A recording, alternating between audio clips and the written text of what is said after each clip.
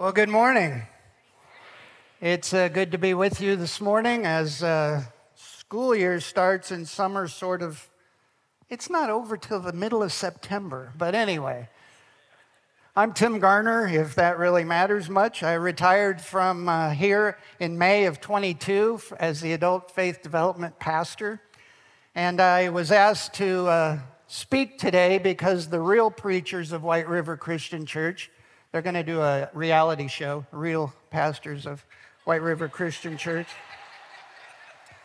We're on a brief retreat earlier this week, to hone their skills and think about themes and messages for 2024. Yes, that's around the corner. So Andrew reached into the bullpen and made the call and got the old guy out. I guess they figure I got a couple more innings left in me. But then I realized from the theme verse why they really chose me, because it fits me so well. The theme verse for this Bloodline series is 1 Corinthians 1:26. Remember, dear brothers and sisters, that few of you were wise in the world's eyes, or powerful or wealthy. Check, check, check.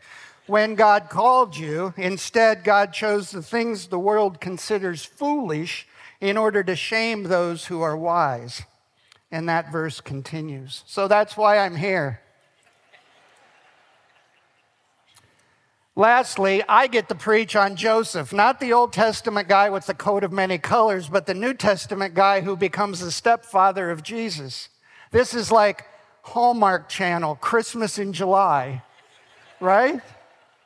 So when Lance gets up in December and says, I love Christmas, and I get to kick off the Christmas series and preach the first message of Christmas, he can't say that this year. Isn't that great? Because we're starting Advent the last Sunday of July this year. And we're talking about Joseph. This Bloodline series, I hope you've enjoyed it as much as I have. There's this interplay between God's sovereignty and man's humanity, free will. And sometimes the obedience of people like Boaz or Josiah or Zerubbabel cooperating with God's plan allowed that plan to flourish, and the nation was blessed. And then there were those folks like Sarah and Solomon and Rehoboam, who took it all into their own hands, and their free will choices complicated the provision of God, the plan of God, the purposes of God. Not saying God couldn't handle it. I'm just saying life goes so much easier for God and for us when we are cooperating, when we are obedient, when we do what He'd like us to do. So today, I get to wrap this Bloodline series up with a guy named Joseph, the stepfather of Jesus. Joseph, to borrow Chris Owens' words, and Chris is preaching in Arcadia this morning, so pray for him. I think it might be the first time he spoke or preached in public. But he summarized it this way, and I liked it, so I stole it, because that's what pastors usually do for good sermon illustrations anyway. Joseph's significance is found in his obedience. Do you hear that? Joseph's significance is found in his obedience. And all the characters of the bloodline, we can say the same thing. Their obedience is what determined their significance. If you want to be insignificant, run around the world without God. If you want to have no purpose for eternity, then just do it without following the commands of God. So we're going to pick up this story in Matthew chapter 1. Go there. We've been going there every week. And this whole genealogy thing, I was surprised we could make genealogy interesting. But it is interesting when you get beyond the names and get into the characters. Starting with Abraham in 14 generations, then to David in 14 generations, and then the last 14 generations. And we pick up Joseph, as it is on the screen. Eliud was the father of Eleazar. Eleazar was the father of Matan. Matan was the father of Jacob. And again, New Testament Christians, this isn't Jacob of the Old Testament, okay? This is another Jacob, all right? Jacob, we don't know anything about him other than that right there, or what's on the screen. Jacob was the father of Joseph. Catch this, how it's worded is so clear and so important. Jacob was the father of Joseph, the husband of Mary. Mary gave birth to Jesus, who is called the Messiah. If the pattern would have been established, Jacob was the father of Joseph, and there wasn't something unusual going on, it would have said Joseph was the father of Jesus. Mary probably wouldn't have been listed. So right from the beginning, Matthew makes this very interesting by saying this extra stuff. Joseph's the husband of Mary, but it doesn't appear that he's the father of Jesus. Can that be true? Well, now we have to read on to figure this out. Who is Jesus? Who is Joseph? What are we going to know about him? First, we realize that he is from the genealogy, the house and line of David. Don't have time to get into all of that, but because he's from the house and line of David, that means God is fulfilling a promise through Joseph that he made to David 900 years before. That you will have a Messiah, you will have a king on the throne forever. That's tucked in all of that. Luke's version of the story says that Mary and Joseph, at the time of the census, now I'm testing your Bible memory, right? Went from Nazareth to Bethlehem, for Joseph was of the house and line of David. Bethlehem, David's hometown. He had to go to where his family was from, but that puts him, Joseph and Mary, in Nazareth.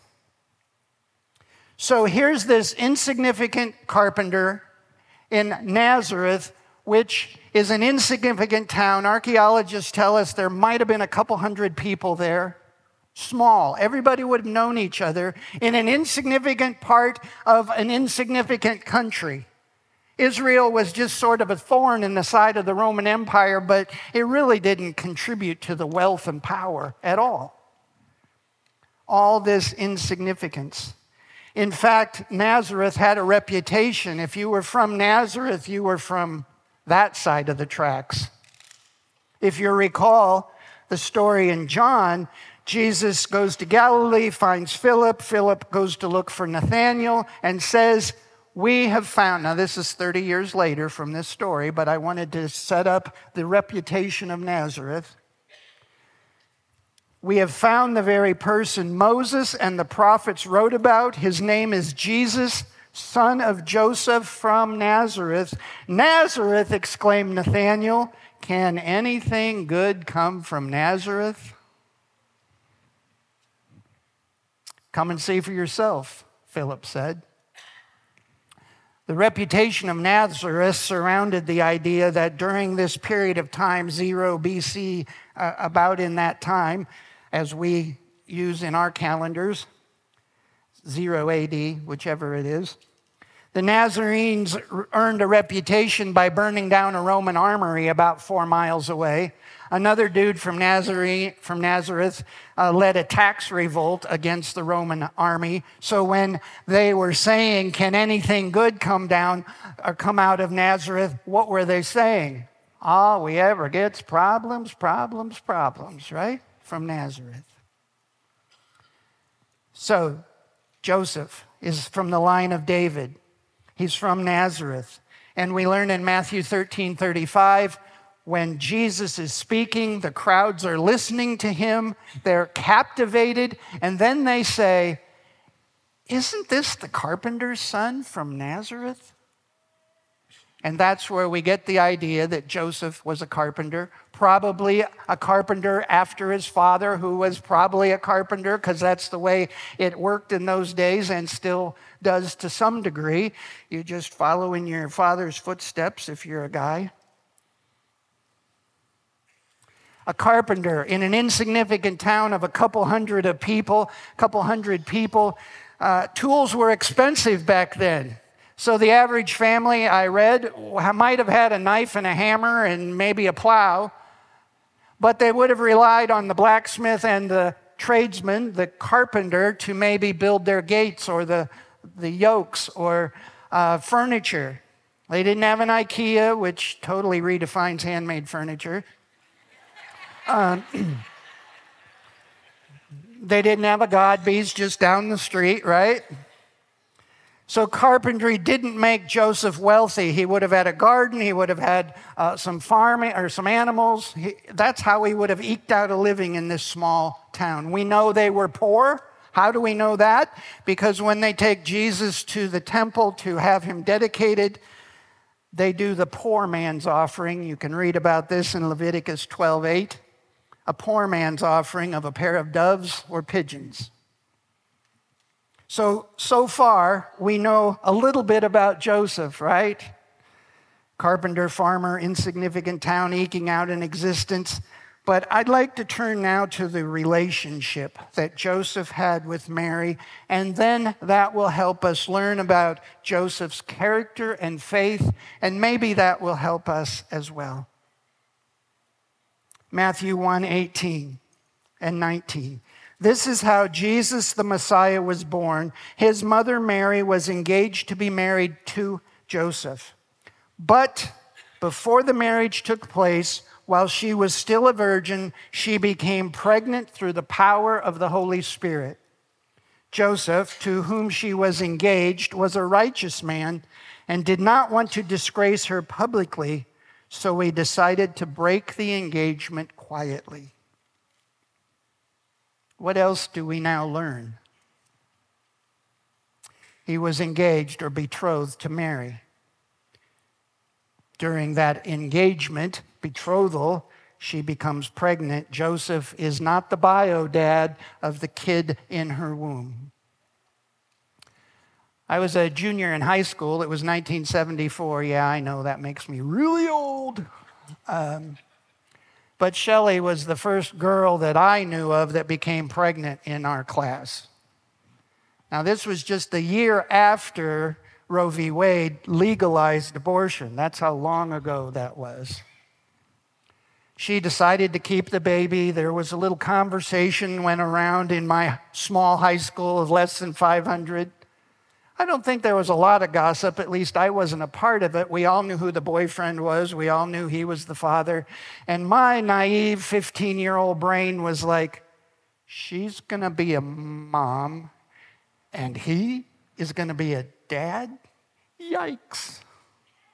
Didn't we have classes about this stuff in junior high? And I was a little sad and shocked, because I guess what they taught you in the books can actually happen. But just that story, that unbelievably disturbing or shocking thought of it happening out of my sequence. You got to be a little older, you got to get married, anyway. So during this engagement, what we have to keep in mind is what it meant to be betrothed and what it meant to Joseph, and I'll get to his mind in a minute, or what I think maybe he thought about. But during betrothal, or two people were betrothed when really the families came together. There was a covenant signed, a contract signed. You entered a year-long, approximately, process where you were called husband and wife, but you didn't live together. And in a community of a couple hundred, they were getting used to the idea, oh, Mary and Joseph, they're a thing.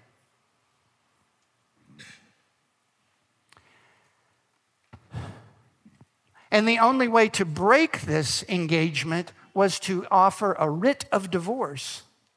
You can look that up in Deuteronomy. So Joseph is considering his options. She did what? She said it was how? Can you imagine? Come on, these are one-offs. This is burning bush. This is, a parting of the Red Sea. This is like never happened before. And she's telling me, well, who's the other guy? Where is that guy, right? all the stuff that goes through your mind when you've been betrayed. You've all been there. That's hard stuff. Some of you may be there right now. What do you do with that? Joseph, the righteous man, the one who adheres to the Old Testament guidelines, the one who wants to live a high character and high moral code life, must also be not just righteous, where he could have rubbed it in her face and made it a big public spectacle, but he was also a kind man, and he tried to figure out a way to divorce her leniently or quietly. Pharisees had interpreted the law to say that you could be divorced not just because of adultery, but for some other reasons, and one commentator made that note. He was trying to find a way that wouldn't bring the whole family, the whole situation, to just total shame. And then at the end of the year of betrothal, there would be the party, the wedding, and physical union to consummate the marriage. However, Mary becomes pregnant. I wanted to piece together a chronology, and this isn't in the Bible, but I think it's logical enough that it should work. Matthew tends to focus, or does focus, on Joseph's side of the story. Luke focuses on Mary's side of the story.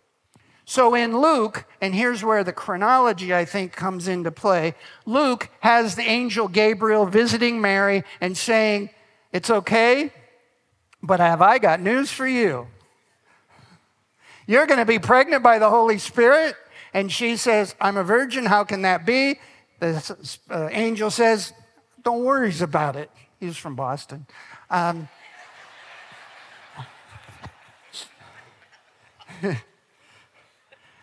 And he explains it all. And what does she say at the end? "I am your servant. Let it be as you have said." There's obedience. You said it. The word of the Lord came to her. It was said to her. She understood it. And she just said, "This is all crazy, but okay." Now, I think that is when she went to Joseph and said the following. Again, play along with me at home, right? Use your imagination. Imagination's a great thing with Scripture as long as you don't get too far off, but you fill in some of the details, right? So Mary goes up to Joseph and says, "You're not going to believe this. I had this crazy dream. An angel came to me. His name was Gabriel." And then she recounts all the things that were said to her. And she said, and the confirmation of this crazy, "I'm pregnant with the Holy Spirit," is that my thought to be barren close relative Elizabeth, you know, the one whose husband is Zechariah, the temple priest, yeah, that one who lives in Jerusalem, she's 6 months pregnant. Or at least that's what the angel said. I'm going to go up there and see if that's true. So she goes to Jerusalem to check that out. In the meantime, okay, while she's gone, then Joseph has another reason to reconsider. So Joseph, being a good carpenter, he measured once, right? He measured the situation by what he knew the law said. And he was making the right choice according to the law. But then the word of the Lord came to him. And we'll see in Matthew 1:20-25, if you have your Bibles, it was too much work for somebody to type that all out and put it on slides and all that. So you crack open the book, okay? And this is what it says. Matthew 1:20-25. As Joseph, or he, considered this, an angel of the Lord appeared to him in a dream. Angels were busy. Joseph, son of David, ties it back into the genealogy, right? Son of David, the king. The angel said, "Do not be afraid to take Mary as your wife, for the child within her was conceived by the Holy Spirit, and she will have a son, and you are to name him Jesus." And that literally means what the rest of that verse says, for he will save his people from their sins. Jesus, Greek version of Joshua, of Yeshua, the saving God. And all of this occurred to fulfill the Lord's message through the prophet. Look, the virgin will conceive, this is in Isaiah, the virgin will conceive, she will give birth to a son, and they will call him Emmanuel, and you literally know what that translates, right? God with us, which means God with us. When Joseph woke up, as he did as the angel of the Lord commanded and took Mary as his wife, Joseph's significance was in his obedience. He did what the angel said, but he did not, verse 25, have sexual relations with her until her son was born. And Joseph named him Jesus. That's really significant. An insignificant man in an insignificant town from an insignificant country. Do you know that Israel is only 3/5 the size of Indiana? That's all the bigger the whole nation is. And all the world history that is attacking there or comes out of there. This insignificant place, other than God chose it. So, what happens? The word of the Lord came. He measured twice, and as any good carpenter, cut once.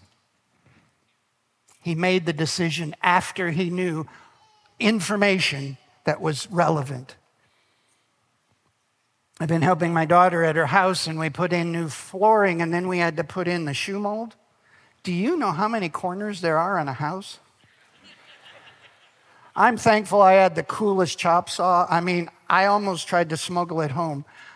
We had borrowed it from one of Katie's friends. But every corner, 45, 22 and a half, inside, outside, upside down. But I always measured twice and cut 3 times.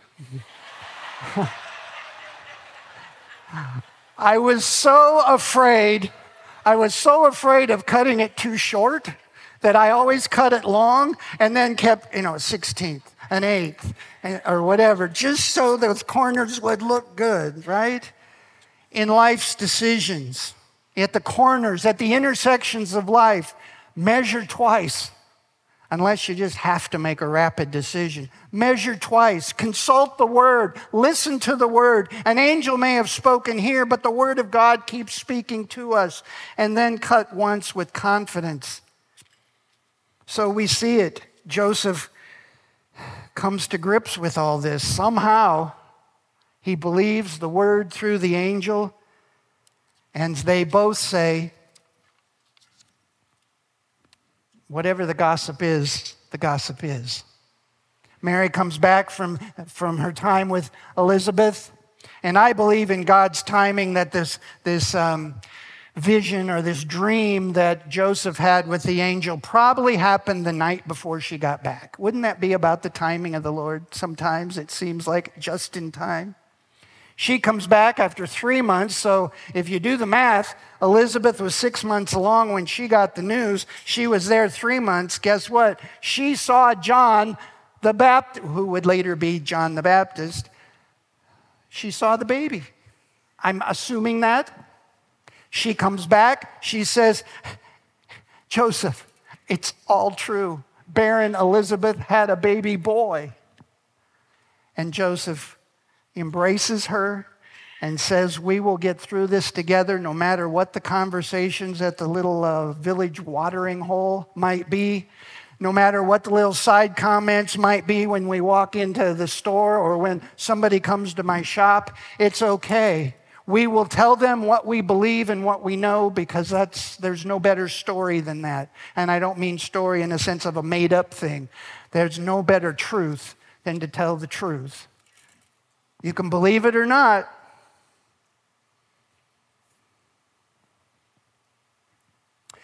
Joseph also gets the naming rights.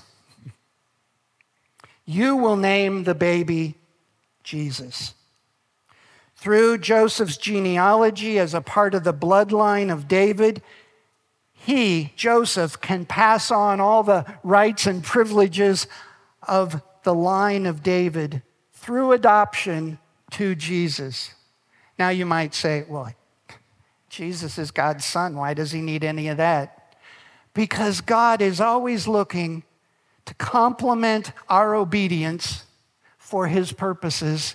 God can say, promised David 900 years ago he would have a ruler on the throne. Now it's coming to pass. And I'm going to do it through a stepfather situation because that's the only way it could happen.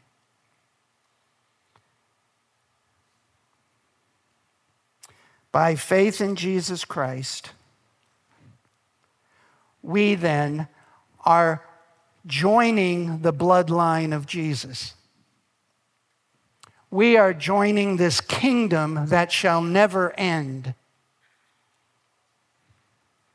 The one who will grow up to be our Savior and to die for our sins is here birthed in a very normal way, grows up in a very normal way, hangs out with his dad at the carpenter shop, learns those things.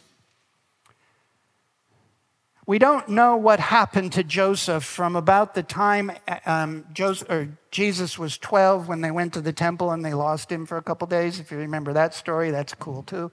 How do you lose the Son of God? But anyway.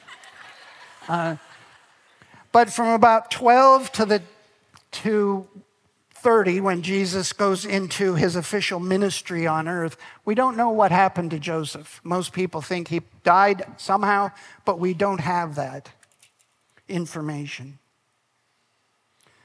But it is Joseph who works the carpenter shop until he's called to ministry. This painting that you'll see by William Holman Hunt expresses all of this so graphically and well. There's Jesus. You can see the saw on the right side. He's just taken a break. His crown is red and laid beside. His arms are stretched, and you can tell from the shadow that it looks a lot like depictions of Jesus hanging on the cross. If you could look really closely, there's even a peg, a wood peg on his right hand in the shadow, coming as if into his wrist.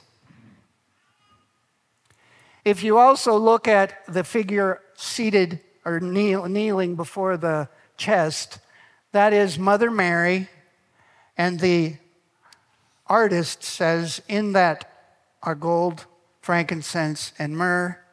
And where is she looking? Where are her eyes drawn? This one who will take away the sins of his people, the shadow.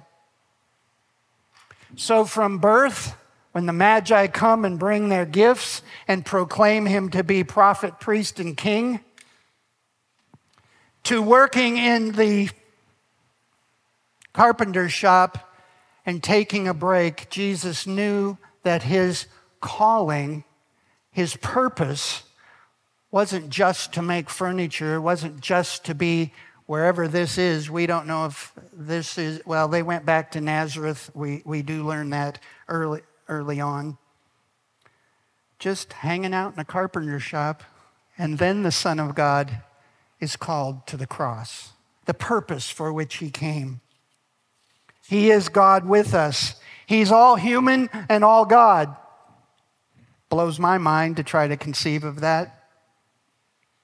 There's so many potential landing points for this message.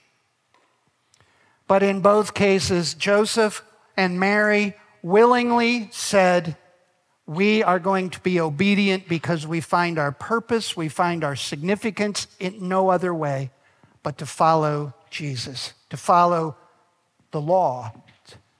Jesus said, if you love me, you'll follow my commandments. If you keep my commandments, you will show that you are my follower, my brother, my sister. Maybe you gravitated towards this sense of betrayal because you've been there. Obedience would say, I've got to deal with that. I've got to figure out how to forgive and move on. I got to talk to somebody and walk through that. What if Joseph hadn't been obedient? I don't know how that would have changed the story. But he measured twice, made a decision, cut once, and then moved on, lived out his life. You might be arguing with me, well, I'd be more obedient if an angel would show up in my dreams and tell me exactly what to do. And I would say, get off your high horse, cowboy, because so often in Scripture, people are told exactly by the same kinds of miracles, and then they forget about it and just move on. Sarah and Abraham are great examples. The first story we had in Bloodline, right? Sarah and Abraham are promised a child. How many years go by? 20, 25, somewhere in there. She decides to take things into her own hands, offers a handmaid, Hagar, to Abraham so that he can have a child. Ishmael is born. One act of disobedience and not handling or hanging on to the Word of God leads to the creation of the Arab people. They've been fighting with the descendants of Isaac and Jacob ever since. And then Muhammad comes on the scene in 610, consolidates a faith called the Muslim faith. And what do we have from one decision? Worldwide battles that will go to the end of time. So I challenge each of us. We are in the bloodline of Jesus. If by faith we have said, he went away. If by faith we can say, Christ on the cross died for my sin. He made it all okay with God. I may mess up again, but I can try again. And maybe you, at some time, measured once about faith. You made a decision, and maybe you've walked away from that. Maybe you need to take today and measure again. Who is this Jesus? Why is he important? What difference does it make? And I would say for Mary and Joseph and us, it makes all the difference in the world.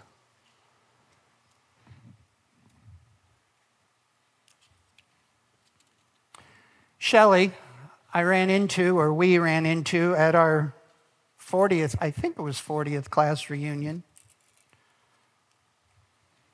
Guess what Shelley had done with her life? While the relationship with Kevin didn't last,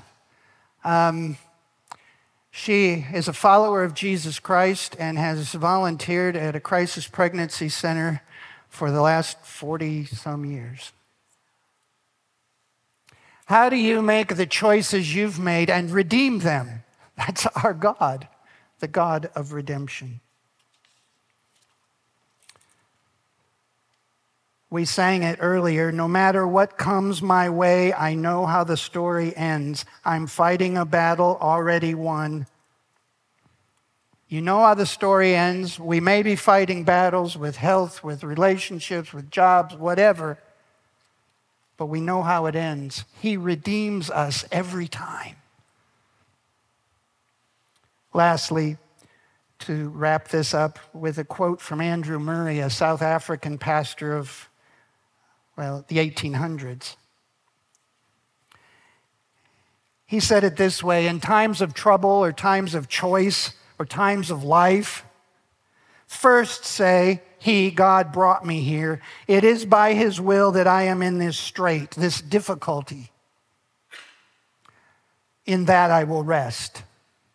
Next, say, He will keep me there in His love, or here in His love, and give me grace in this trial to behave as His child. Then say, He will make the trial a blessing, teaching me lessons He intends me to learn, and working in me the grace He means to bestow. And at last, say, in His good time, He can bring me out again. How and when, He knows. Do you see the submission to obedience? Andrew Murray said it that way. I gave the long quote. There's the summary. Here I am. By God's appointment, by faith in his keeping, always under his training, and in for his time, his purpose. So please pray with me. Father, thank you for Joseph, who proved worthy of your trust to raise Jesus. Help us to be as believing, as faithful, as zealous as he was to take on the various tasks that you assigned to us. In Jesus' name we pray. Amen.